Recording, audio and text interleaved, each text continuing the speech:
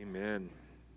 That is our prayer. That's our hope that Jesus is better. And that's what the Word promises us, that He is indeed our treasure. Well, good morning again, and I invite you to open up your Bibles to Revelation chapter 13. Revelation chapter 13. Follow along with me as I read. If you don't have a Bible, the words will be put on the screen for you. It's the last book of the Bible, in case you're wondering where it's located.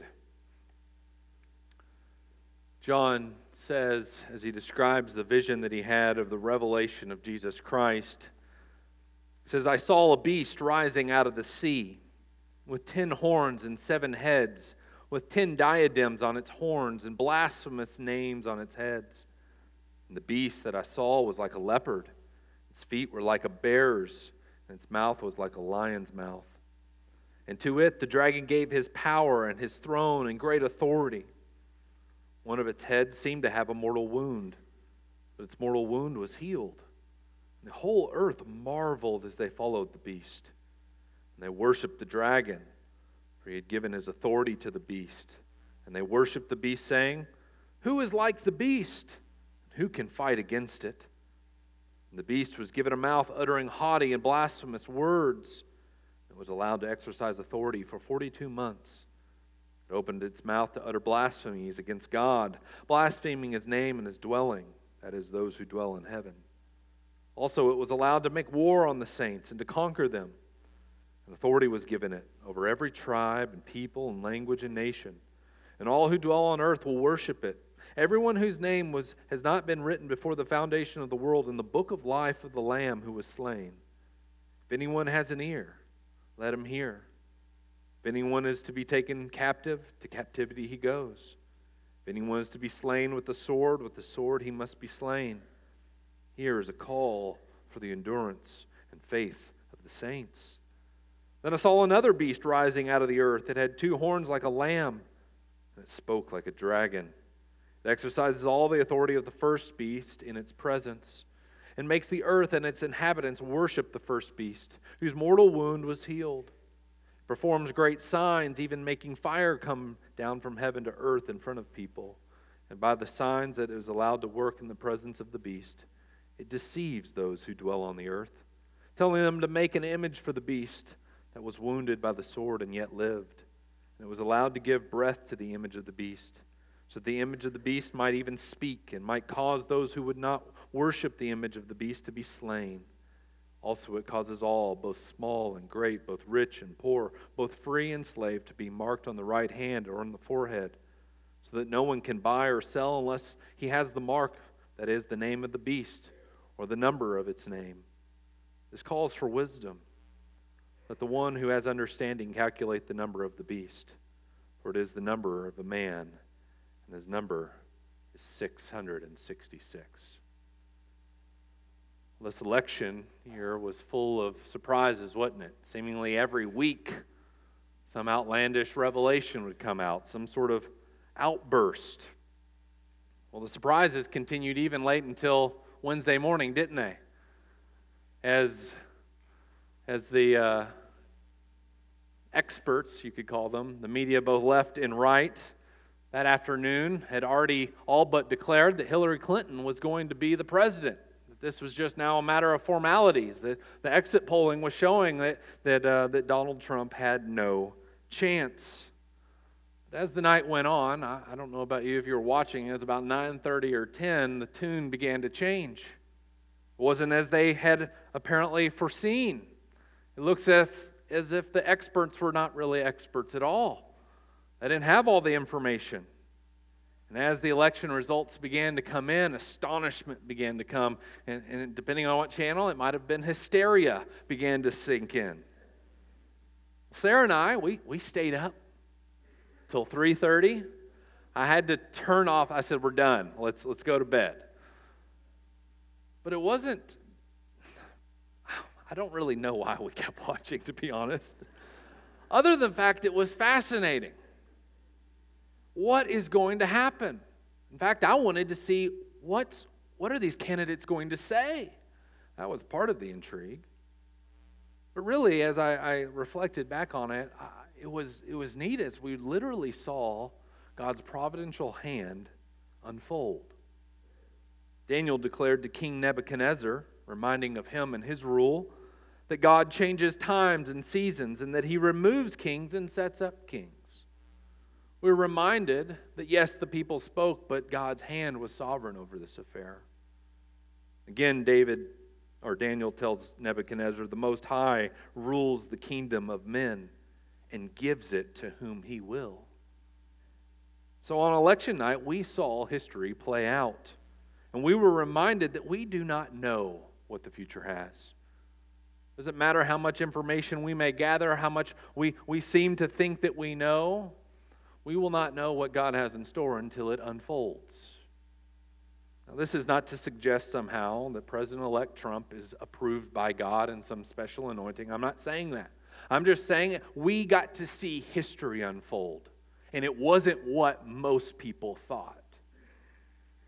We learned who God has put and appointed to be the place of authority over our country. Therefore, regardless of whether you voted for him or not, he deserves our respect, our honor, and our prayers, as we even prayed this morning. And as we learned from Romans 13 last Sunday, we do this out of our worship. This is out of loyalty to our Lord Jesus Christ, who gives authority, that we recognize and honor those whom he has placed in authority. But this morning, I want to look at the other side of the coin. I want us to look at the other side of government. Last week, we saw that government is good. And everything that I say today, keep that sermon in balance, okay? Government is good, as a gift of God. But it does have a dark side. So whether you're giddy about Tuesday nights or Wednesday mornings' election results, whether Republicans taking control of not only the presidency, but the Senate and the House of Representatives, or whether you're disappointed, maybe you're fearful, I want to remind us from the book of Revelation where all this is ultimately going and why God's people are called to place their trust in the King of Kings and the Lord of Lords, and why we are longing for a better country. I want us to see from Revelation 13 that as Christians, we must not naively put our trust in government. And this might be more pointed to those who think they won Tuesday. Don't naively put our trust in government. Because the government is ultimately, at the end of the day, the kingdom of man. And as we saw in this passage, and I'm going to hope to point us to, it's a beast. It's a beast. For this morning, the Lord is calling us to have discernment as we look at our government and its leaders. Twice in this passage, we're called to discernment. The first call comes in verse 9. If anyone has an ear, let him hear. Means that this is more than just your normal perception. Do you have spiritual ears to hear? Jesus would often say this to the people. You have eyes to see and ears to hear. Verse 18, the vision concludes by saying this calls for wisdom, calls for discernment, calls to help us understand what's really going on. And really, that's the book of Revelation. Now, there's a lot of symbolism here. And I don't have time to unpack everything. I think those of you who are in mine and Matt Dickey's Sunday school class, we were in there almost a year unpacking Revelation. I even felt like that was not long enough. So I'm not going to be able to do that for you this morning. But here's where I would encourage you as we approach this book. Look at it this way. The book of Revelation is kind of like a window by which we can then see the world. Scriptures are that way, but particularly Revelation is written in a symbolic manner to help us see the spiritual realities that lie behind the physical world. I don't know how many of you got into the whole Pokemon Go game. I downloaded it. I used it for like 30 minutes and then said, all right, now I know what it is, put it away. For those of you who don't know, you would take your phone and you would look through it and you would see this other world and you would find that there are these creatures running around, and you might have seen kids in your neighborhood running around trying to hunt them down, or maybe you saw some of the adults here at this church running around the property trying to catch them. The book of Revelation is in a similar way a lens by which you kind of lift up the veil and you see what's behind, and in this case, government. And it's a beast. It's ferocious. And what we're going to see as we look at this passage is that what the Lord wants us to understand, He wants us to have ears to hear. He wants to have wisdom as we think about these things. And how I've broken up this passage is that we're going to see three things about government and God's purpose for it. And number one, we're going to see that government is destructive. So hold that in balance. Government's good, but here's the other side of the coin. It's also destructive. Number two, government is deceptive. And number three, government is limited, which is where our hope is going to be found this morning. So number one, government is destructive. John describes what he sees in fantastic language, doesn't he? He envisions this beast rising out of the sea. Look again in verse 1. I saw a beast rising out of the sea. Now look at this beast. It has 10 horns and 7 heads with 10 diadems on its horns and blasphemous names on its heads. And the beast that I saw was like a leopard. Its feet were like a bear's, and its mouth was like a lion's mouth. This is quite the description, isn't it? What a creature. This is something you might see in a nightmare or better yet, maybe a science fiction movie. This beast is ferocious. This vision is not based on science fiction. This is not some nuclear holocaust gone wrong, and Godzilla is coming out of the sea, and he's not quite what the movie's made out him to be. Rather, this vision actually comes from the book of Daniel. This vision comes from Daniel chapter 7, where Daniel also received a vision that would detail what would be taking place in the kingdoms of this world, what would lead up to the last days, and he saw 4 successive kingdoms come out of the sea. He saw 4 beasts that would come out of the sea. And the first kingdom was like a lion, Daniel said. And the second kingdom would be like a bear, and the third like a leopard. And then Daniel's 4th kingdom comes out, and he says he was more terrifying than all the other beasts. Now, just a quick history lesson. Who were these beasts? Well, these weren't literal creatures coming out of the sea. These were literal governments. These were literal kingdoms. And the first beast that Daniel spoke of was Babylon, whom you saw, if you've read the book of Daniel, Daniel and his friends, Daniel and his friends in the lion's den and the fiery furnace. This is Babylon, the first kingdom.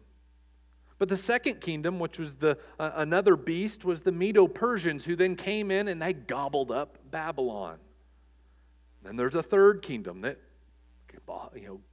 eats up the Medo-Persian kingdom, and that's the Greeks. And then there's the fourth one, and this is Rome. Rome comes in and gobbles up those kingdoms. And so this is the government that is ruling at this time in the book of Revelation. This is the government that we've seen in Romans 13 that Paul called to submit to and honor and recognize where its authority comes from. This is the Roman Empire. And John's vision explains why the 4th kingdom was so terrifying and dreadful and exceedingly strong, because Rome at this point, this fulfillment of these things, encompasses the 3 previous kingdoms. So that's why it has multiple heads. It has multiple horns. It is all these beasts combined coming out of the sea. Rome is like these 4 horrible kingdoms wrapped up into one. And this is why the beast here in verse 13 has all the beastly features of a lion, of a bear, and a leopard. Now, I don't know about you, but I don't want to be found on a path or in the wilderness and come across a lion, a bear, or a leopard. Do you? Why? Because they're ferocious. They'll shred you up. They'll eat you. I don't know if playing dead will work with all those creatures, you know? The 10 horns signify great power, and also likens the beast to the description of the dragon in chapter 12, verse 3. Look it with me. Just flip over one chapter. There's this vision of the dragon. And look at this dragon in chapter 12, verse 3. Behold, a great red dragon with Notice, 7 heads, 10 horns, and on his head 7 diadems. Okay, this dragon is the same creature, okay? So this is the beast, if you want to put it that way. Look in verse 9. Who is this dragon? Chapter 12, verse 9. And the great dragon was thrown down, that ancient serpent who is called the devil and Satan, the deceiver of the whole world. So as we look back at our passage this morning, verse 2, this is exactly the connection that's made. He's like a leopard. He's like a lion. He's like a bear. And to it the dragon gave his power and his throne and great authority. What's going on here? This beast, though representing a kingdom, is the Antichrist. This is who this is. This figure is Antichrist. And it's interesting to note that Satan gives this beastly figure everything that Satan offered Jesus in the temptation in the wilderness. You remember that temptation? Matthew chapter 4, Jesus goes out in the wilderness, and what does Satan offer him? If you bow down to me, I'll give you all the kingdoms of the world. Well, Satan gives not Christ, but Antichrist, all his power, his throne, and authority.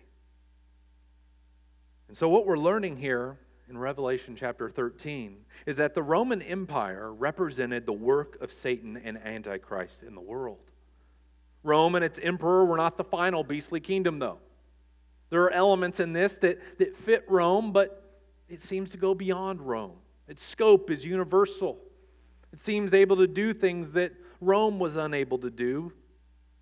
But nevertheless, it reminds us that the kingdoms of this world, to a greater or lesser degree, are under the influence and power of Satan.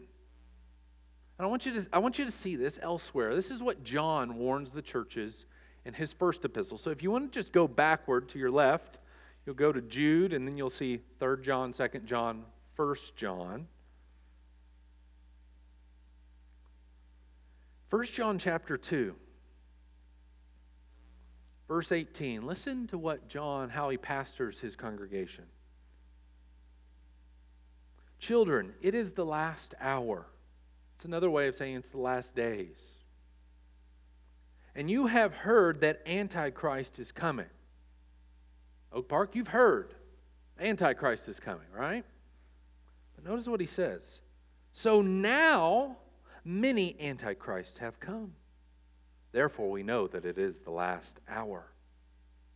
John is under this framework of understanding that there is an Antichrist to come, this figure, this world ruler, if you want to put it, who is going to come, but that now, even in his present day, there are many Antichrists who are present. And this is true for us as well. Paul says the very same thing. Let's go over to 2 Thessalonians. So keep going left in your Bible. You'll go through Peter and Hebrews, 2 Timothy, 1 Timothy, and we'll arrive in 2 Thessalonians. 2 Thessalonians chapter 2. And I'm just going to pick up in verse 3. And I want you to pick up on this theme. Everyone's saying, don't be deceived, don't be deceived, don't be deceived. Have wisdom. Verse 3, let no one deceive you in any way. For that day, speaking of the return of the Lord, will not come unless the rebellion comes first. And the man of lawlessness is revealed, the son of destruction, who opposes and exalts himself against every so-called God or object of worship, so that he takes his seat in the temple of God, proclaiming himself to be God. So there's this one, Paul calls him not Antichrist, but the man of lawlessness, who's going to come and he's going to lead a rebellion. He's going to declare himself to be God. Jump down to verse 7. But notice he has this idea that his work's already here. For the mystery of lawlessness is already at work.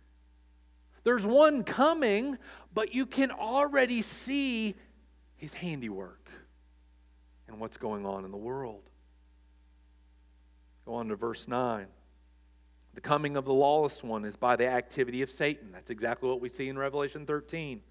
With all power and false signs and wonders, and with all wicked deception for those who are perishing, because they refuse to love the truth and so be saved. What makes the beast here so destructive is that it is the work of Satan. Why are governments oppressive? Why are governments at times destructive? Because they lie under the power of the evil one. But I want you to look back in our passage in Revelation 13 a little bit more specifically of how this is done. Notice the horns of this kingdom. This represent power and might. They had blasphemous words on their heads. But look in verse 5. The beast was given a mouth uttering haughty and blasphemous words. Then jump down to verse 6. It opened its mouth to utter blasphemies against God, blaspheming His name and His dwelling, that is, those who dwell in heaven. What it's saying is that these governmental figures who are in the spirit of Antichrist, they oppose the things of God. They speak against the truth of God, and they therefore speak against His people. They speak against His dwelling place, which is those who are citizens of heaven. It opposes the things of God. And so this really helps us understand how the destruction begins to take place. And I think a good example of where this happens in our day right now would be North Korea. If you're familiar at all, there's a Netflix documentary. It's sad. It's heartbreaking if you watch. But what you'll see is Kim Jong-un presents himself just like Nebuchadnezzar, which is the point of Daniel, and I think what John is doing in Revelation. These figures, Nero at this time, Domitian leading Rome, they are antichrist, and there's many of them. But they're going to lead to this one figure. Well, Kim Jong-un really looks like Nebuchadnezzar because he literally plays music, and his banner unfolds, and everybody's expected to bow down and worship. And if you do not, you will pay. You will be killed. You'll be thrown into labor camps. I looked up on a 2014 report, 50,000 Christians have been imprisoned in North Korea, and 200,000 have gone missing and can no longer be accounted for. That's just one. Christians in areas where ISIS is in power are imprisoned. They're tortured and killed in horrific manners. Their children are taken out of their homes, and they are brainwashed and enlisted as soldiers. They're beasts. In China, both in registered and unregistered churches, Christians face harassment, arbitrary arrests, fines, denials of justice, lengthy prison sentences. And the closing or the destruction of their churches are based on the fact that we must maintain social order. Pastors are accused of being cult leaders and insurrectionists. Printers in China risk imprisonment as they seek to print off Bibles. These are just a few examples where Christianity is specifically restricted, where the government and their leaders speak haughty things, destructive things, words which deceive and make war upon the saints.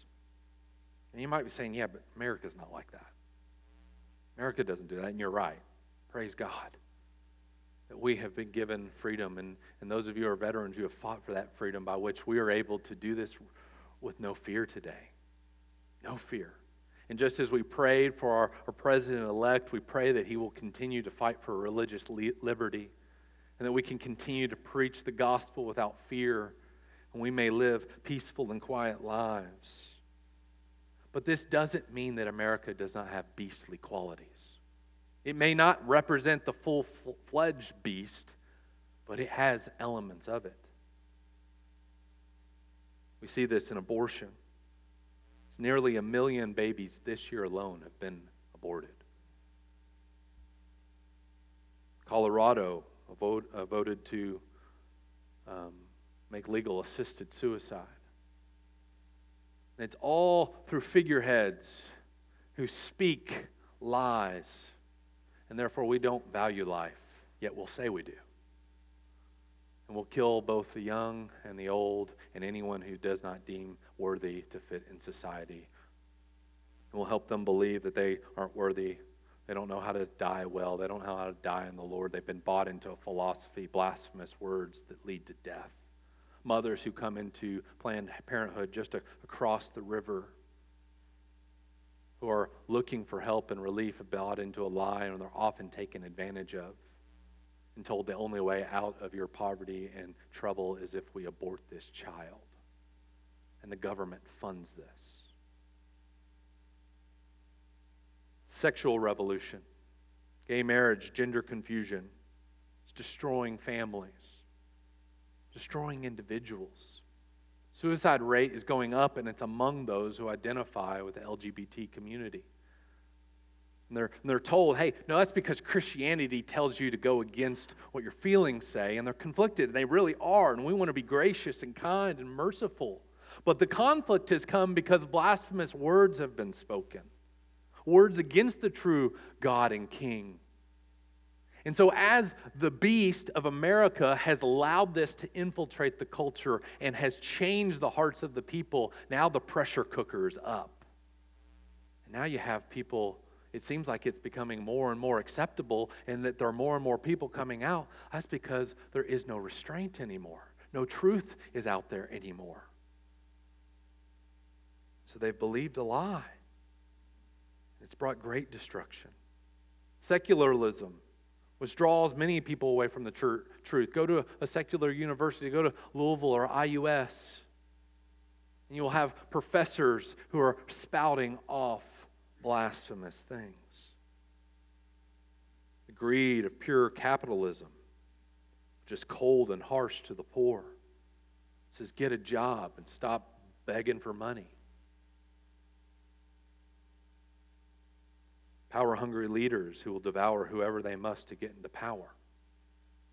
And I would offer to say we saw that in the last election cycle, didn't we not? I will do and abuse whoever I need and use whoever I need just to get on top. It's because it's the kingdom of man. It represents the beast. It has beastly qualities. That's why we can't put our trust naively that this is going to bring about the kingdom or this is going to bring about the righteousness we've all hoped for. I pray that this administration does. And we want it to uphold the sanctity of life and restore the rightful place of marriage. But brothers and sisters, don't be surprised if it doesn't. Don't be surprised if things just keep tearing the way they have. How's the government going to do that? It does it through deception. We've kind of already touched on this. The government persuades people to go along with its agenda. That's just part of being man, isn't it? We want everybody to get in line. We want everybody to follow the lead, do what we say. So they have to get people on board. And the deception that turns people away is to turn people away from Christ and turn them towards Antichrist. But of course it doesn't say that. No one's going to come up, including in the scripture. No one says, I'm the beast. I'm Antichrist. By the way, I'll go by other names, the man of lawlessness. No one, that's not how that works. Let no one deceive you. Why? Because it's not going to be readily apparent. If you go back to that passage in 2 Thessalonians, don't do it now, but just do it in your time of looking over things. He won't be revealed until Christ comes and destroys him. And so there's a sense in which there's many antichrists. Could the Antichrist be out there? Yes. But we won't know until the last day when the heavens open and he destroys him with the word of his mouth. But I want you to see that this deception that Satan produces is a counterfeit Christ. That's why we call him Antichrist. And in our passage, there's several areas where he has this fake Christ put forward. Chapter 2, we see that this beast, this Antichrist, he too has a kingdom, as Christ has a kingdom. Verse 3, 12, and 14 continues to retell that he experiences a death and a resurrection. By the way, what I think that is referring to is Christ's death when Satan's death when Christ defeated him on the cross and stripped him of all his authority and power. And there's a sense in which the spirit of his lawlessness still is here, but he is going to rise again. And people, when they see him, will say, "Who is like the beast? Who can withstand him?" Verse 4. What does he do? Just as Christ demands our worshipers in seeking true worship, he demands true worship. Verses 4, 8, and 15. Just as God has marked his people, chapter 14, so he has a mark, the mark of the beast, verse 16. Verse 11, he looks like a lamb. He looks like a lamb. And in verse 13, he too performs signs and wonders. Now, I don't have time to unpack all those, but I want to just look at a couple of them. So we look closer at Satan's deceptive, we see two main avenues that he persuades people to show complete loyalty to the state. And the first is through false religion, and this is where I was referring to, he looks like a lamb. Look in verse 11. Now I saw another beast. So who's this? Well, this beast rises out of the earth, and it had two horns like a lamb. But notice it spoke like a dragon. You're going to look at it. It's going to look like a lamb, a little cuddly lamb that you're going to love. And say, "Oh, isn't that so sweet? And that looks like it's good." But we're called to listen to what it says. Because that lamb's bite and his words are the venom of a dragon. Who is this one? We find out in chapter 19 when Jesus defeats the Antichrist and his beast. Chapter 19, verse 20, who is this lamb who speaks like a dragon, this second beast? Revelation 19:20 says, "And the beast was captured," and this is the second coming, "and with it the false prophet who in its presence had done the signs by which he deceived those who had received the mark of the beast and those who worshipped its image. And the two were thrown into the lake of fire." Who is this second beast that looks like a cuddly lamb but speaks like a dragon? It's false religion. I would say it's false Christianity. He presents himself like a lamb, but he's a dragon. And this looks like Christianity. It presents itself as what is good, but its voice is like a dragon. And this is exactly what Jesus warned us in Mark chapter 13. So let's flip over to the Gospels. Matthew, Mark. Listen to what Jesus says. Mark 13, verses 19 through 23.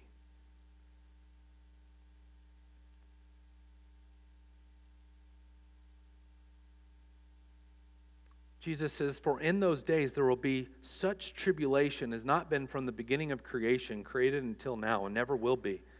And if the Lord had not cut short the days, no human being would be saved." That's how destructive this will be. It won't just kill Christians, but because it's the work of Satan, it ultimately kills itself. But for the sake of the elect whom he chose, he shortened the days. And then if anyone says to you, "Look, here is the Christ," or "Look, there he is," do not believe it. For false Christs and false prophets will arise and perform signs and wonders to lead astray, if possible, the elect. But you be on guard. I have told you all these things beforehand. Why do you think we need to be on guard? Because it's going to be deceptive. It's going to look like, "Oh, that's Christianity." It's going to look good. It's going to promote things that we, on the surface, that's what we want. That seems right. That seems loving. That seems kind. But listen, have an ear to hear. Second way the state will persuade is by force. Go back to Revelation 13. It's going to have persuasive words, but if you don't listen to the words, it'll turn up the heat. Verse 4. "And they worshiped the dragon, for it was given authority to the beast, and they worshiped the beast, saying, 'Who is like the beast, and who can fight against it?'" You can see that. Oh, I'm not taking on the beast. I mean, who's going to take on the government? We're certainly not. That's That's why there's another reason not to do that. Go on to verse 7. And it was allowed to make war on the saints and to conquer them. And authority was given it over every tribe and people and language and nation. Verse 15. And it was allowed to give breath to the image of the beast, so that the image of the beast might even speak and might cause those who would not worship the image of the beast to be slain. And so it causes all. You see this? Here's threat. It's like Nebuchadnezzar. You worship me or I'll throw you in the fiery furnace. We'll do these things. What we see here in verses 16 through 17, what I think a lot of you are interested in, is what is this mark of the beast? Verse 16, it causes all, both small and great, both rich and poor, both free and slave, to be marked on the right hand or the forehead, so that no one can buy or sell unless it has the mark, that is the name of the beast or the number of its name. Well, let me comment on that just a little bit. What is the mark of the beast? I don't take this literally, that there is a mark that's going to be stamped on people's foreheads and stamped on people's hands. It's not going to be your credit card or your social security number or a barcode or many of the endless speculation that's gone on in the last 100 years trying to figure out what's this mark. I would say those who've gone down that path don't understand how to read this genre of literature and the symbolic nature of it. This literature is describing spiritual realities. Therefore, just as God marks his people, look in 14:1. Then I looked, and behold, on Mount Zion stood the Lamb, and with him 144,000 who had his name and his Father's name written on their foreheads. I take this as the church, the true redeemed. We don't have little names marked on our foreheads, but he knows who are his.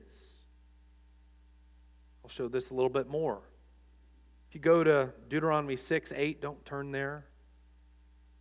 But this is where the Lord gives, you shall love the Lord your God with all your heart, your mind, your soul, and your strength. And we are, as good parents, to teach our children these things. And what are you to do with that truth? Verse 8, you shall bind them as a sign on your hand, and they shall be as frontals between your eyes. This was not to be taken literally. This was to put the Word of God in your mind. And it was to be on your hand so that it influences the work of your hand, your actions. And so in the same way, this is a counterfeit. Buy into Satan's words, Satan's deception, his system. Put it on your mind, put it on your hand. Let it influence your life. It's to direct you. And so here in Revelation 13, the mark signifies the state's approval, which gives freedom or threatens economic repercussions. Now, an example of this, where this could happen or is happening, is in those countries that require churches to be registered with the state. You know what those registrations mean? You are under our approval. You speak what we want you to. If you go out of bounds, we'll shut you down. And so those churches that say, all right, we won't speak what the Scripture says out of fear, and we will do what Caesar says, they're buying in. Here in America, we could see it this way, right? Churches, if you speak against the state's ruling on marriage, if you do not allow same-sex couples to join your church or even serve in leadership of your Christian organizations, you will be fined or you will lose your tax-exempt status. Now, that isn't happening yet, but we're getting really close. Already on college campuses, that is already happening. Just recently, InterVarsity Campus Organization has had to let go many people from the organization who have now embraced the new sexual ethic. And they are receiving a world of heat for it. You remember maybe a few years ago, Vanderbilt banned all Christian organizations that don't adhere to their standard of approval get off the campus. This is what it looks like. And this is most apparent here in the U.S. with the sexual revolution. And you're seeing Christians quickly get on board. Just recently, famous speaker and author Jen Hatmaker, you might know her, came out in full support of the LGBT lifestyle, suggesting that such a way of living is not in contradiction to Christianity. It's because the culture is changing. And if you don't buy into the culture, therefore, you have no influence. And you're going to see high-profile Christian leaders. You're going to see who are really Christian leaders here very, very soon. And she's just one example of many, including denominations who have all, not all of them, our denomination, Southern Baptist Convention, has not. PCA has not. There are other Christian denominations are holding the line, but there are many denominations and churches that are saying, we're going with the culture. We'll bow to the state. We'll bow to the beast. They're not saying it that way. They're presenting it, hey, you can be a Christian and you can hold to these things, yet denying the fact for 2,000 years of church history, it's been unanimous, both in the Christian tradition and if you go back into the Jewish tradition, that this has clearly been an aberrant theology and that this is contrary to the truth of God. And yet now it's being presented as, no, this is the true loving Christ thing to do, and it is deceiving many. That's what it looks like to take the mark of the beast, brothers and sisters. You're not going to accidentally sign up for the wrong credit card. Okay? You're not going to accidentally go to the doctor and he slips a chip in your hand. You're going to the eye doctor and putting new things that go, hey, right here, chip in your forehead. It's not going to happen. You're not going to accidentally do this. At least going to the doctor or signing up for something. No, this is, you might accidentally be deceived and buy into the world system. And you buy into it, and it infects your mind, and it infects your life. Jesus put it this way, whoever is ashamed of me and my words in this adulterous and sinful generation, of him will the Son of Man also be ashamed when he comes in the glory of his Father and with his holy angels.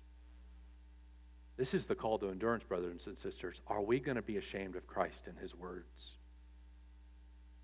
Because right now some of you are already feeling awkward. I even feel it, and I'm in a Christian church. Because you're not, oh no, Chase, you're not supposed to talk about these things. Why? Because the culture, the beast, says you shouldn't. And is influencing and deceiving people. And it gets personal because we know people we love dearly who we don't want to see deceived. And to say these things is taken as, well, you must be unloving and unkind. But no, let me tell you, brothers and sisters, you might look like a lamb by squelching these things, but you'll speak like a dragon to those people, and you'll devour them. You'll give them no hope, the hope of Jesus Christ. Look what happens to those who take the mark, who buy into the system. Chapter 14, verse 9. If anyone worships the beast, worshiping the beast, it can look like literally worshiping, or it could be wholesale loyalty. Whoever worships the beast in its image and receives a mark on his forehead or on his hand, he also will drink the wine of God's wrath, poured full strength into the cup of his anger, and he will be tormented with fire and sulfur in the presence of the holy angels, in the presence of the Lamb. And the smoke of their torment goes up forever and ever, and they have no rest, day or night, these worshipers of the beast and its image, and whoever receives the mark of its name. But look in verse 12. Brothers and sisters, here's us. Here is a call for the endurance of the saints. Don't give in, brothers and sisters. Don't give in. Those who keep the commandments of God and their faith in Jesus. That's what we're called to do. And the world is going to keep an onslaught coming. I pray that it's restrained a little longer, but this is where it's going. And the deception's real, and I fear some of you have already begun to dip your toe in that pool. This will be your end if you buy in. So where's the hope? I got a couple minutes. Let me bring some hope, okay? Government is destructive, the government is deceptive, but the government is limited. Government is limited. This kind of brings us back to Romans 13 a little bit. Throughout this passage, we're given some hope. And you might say, where is it, Chase? Because I don't see it. The hope is that even though this kingdom is a beast, it's not outside of the sovereign hand of God. Throughout Revelation 13, I want you to see where this authority comes from. Woven through this passage, the beast authority is given to him. Who's the giver? Well, there's only one authority, God. And so this beast cannot do anything apart from the sovereign hand of God. Governments cannot do. Kim Jong-un cannot do more than what God has allowed him to do. And same is true for every elected president of the United States. And I want you to just see verse 5, the Antichrist's ability to speak. The beast was given a mouth. Its ability to even speak haughty things, boastful things is given to him. Again, verse 5, the duration of its reign. It was allowed to exercise authority for 42 months. Its reign is limited. No king who wants ultimate powers says, oh, I'll just limit my reign. God limits their reign. Its terror, verse 7, it was allowed to make war on the saints. So when we feel like the culture is making war on us, don't fret, brothers and sisters. It's only been allowed to do that by God. Its scope is also given by God, verse 7. An authority was given it over every tribe, people, language, and nation. Its deceptive authority, verses 14 and 15, was given to it by signs, that is allowed. It's the same term in the Greek. It was given to work in the presence of the beast, even the mark, and it was given, allowed to give breath to the image of the beast. Even its deceptions that are quite persuasive are given by God. Why? Why would God do that? Well, to remind us, one, to endure. Look in verse 9. Here's where wisdom comes in, brothers and sisters. If anyone has an ear, let him hear. If anyone is to be taken captive, to captivity he goes. If anyone is to be slain with the sword he must be slain. This is what the Lord is telling us. Have an ear, brothers and sisters. If God is determined that you will be thrown into captivity, into prison, you will go. If God is determined that some of you will die, you will die. But here's the call for the endurance and faith of the saints. Don't give in. God's over this. No matter what threat the government might bring, know that it's not outside of God's sovereign hand. That's why he says again at the very end, this calls for understanding. Let the one who has understanding calculate the number of the beast, for its number is a number of man, and its number is 666. What's that mean? Lots of people have speculated, but here's at least the bottom line. It's the number of a man. It's man's kingdom. That's why it's limited. 666 will always be short of 7. God's ultimate power. Don't give in. Don't give in. So what is God wanting to do in us? Why is he calling us to endurance and faith? So that we will long for the better country.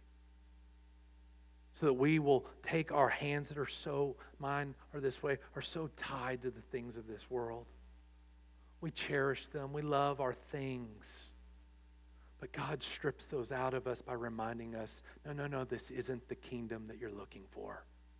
This isn't going to satisfy like you think it will. So what is the hope that we're looking for? What's the kingdom to come?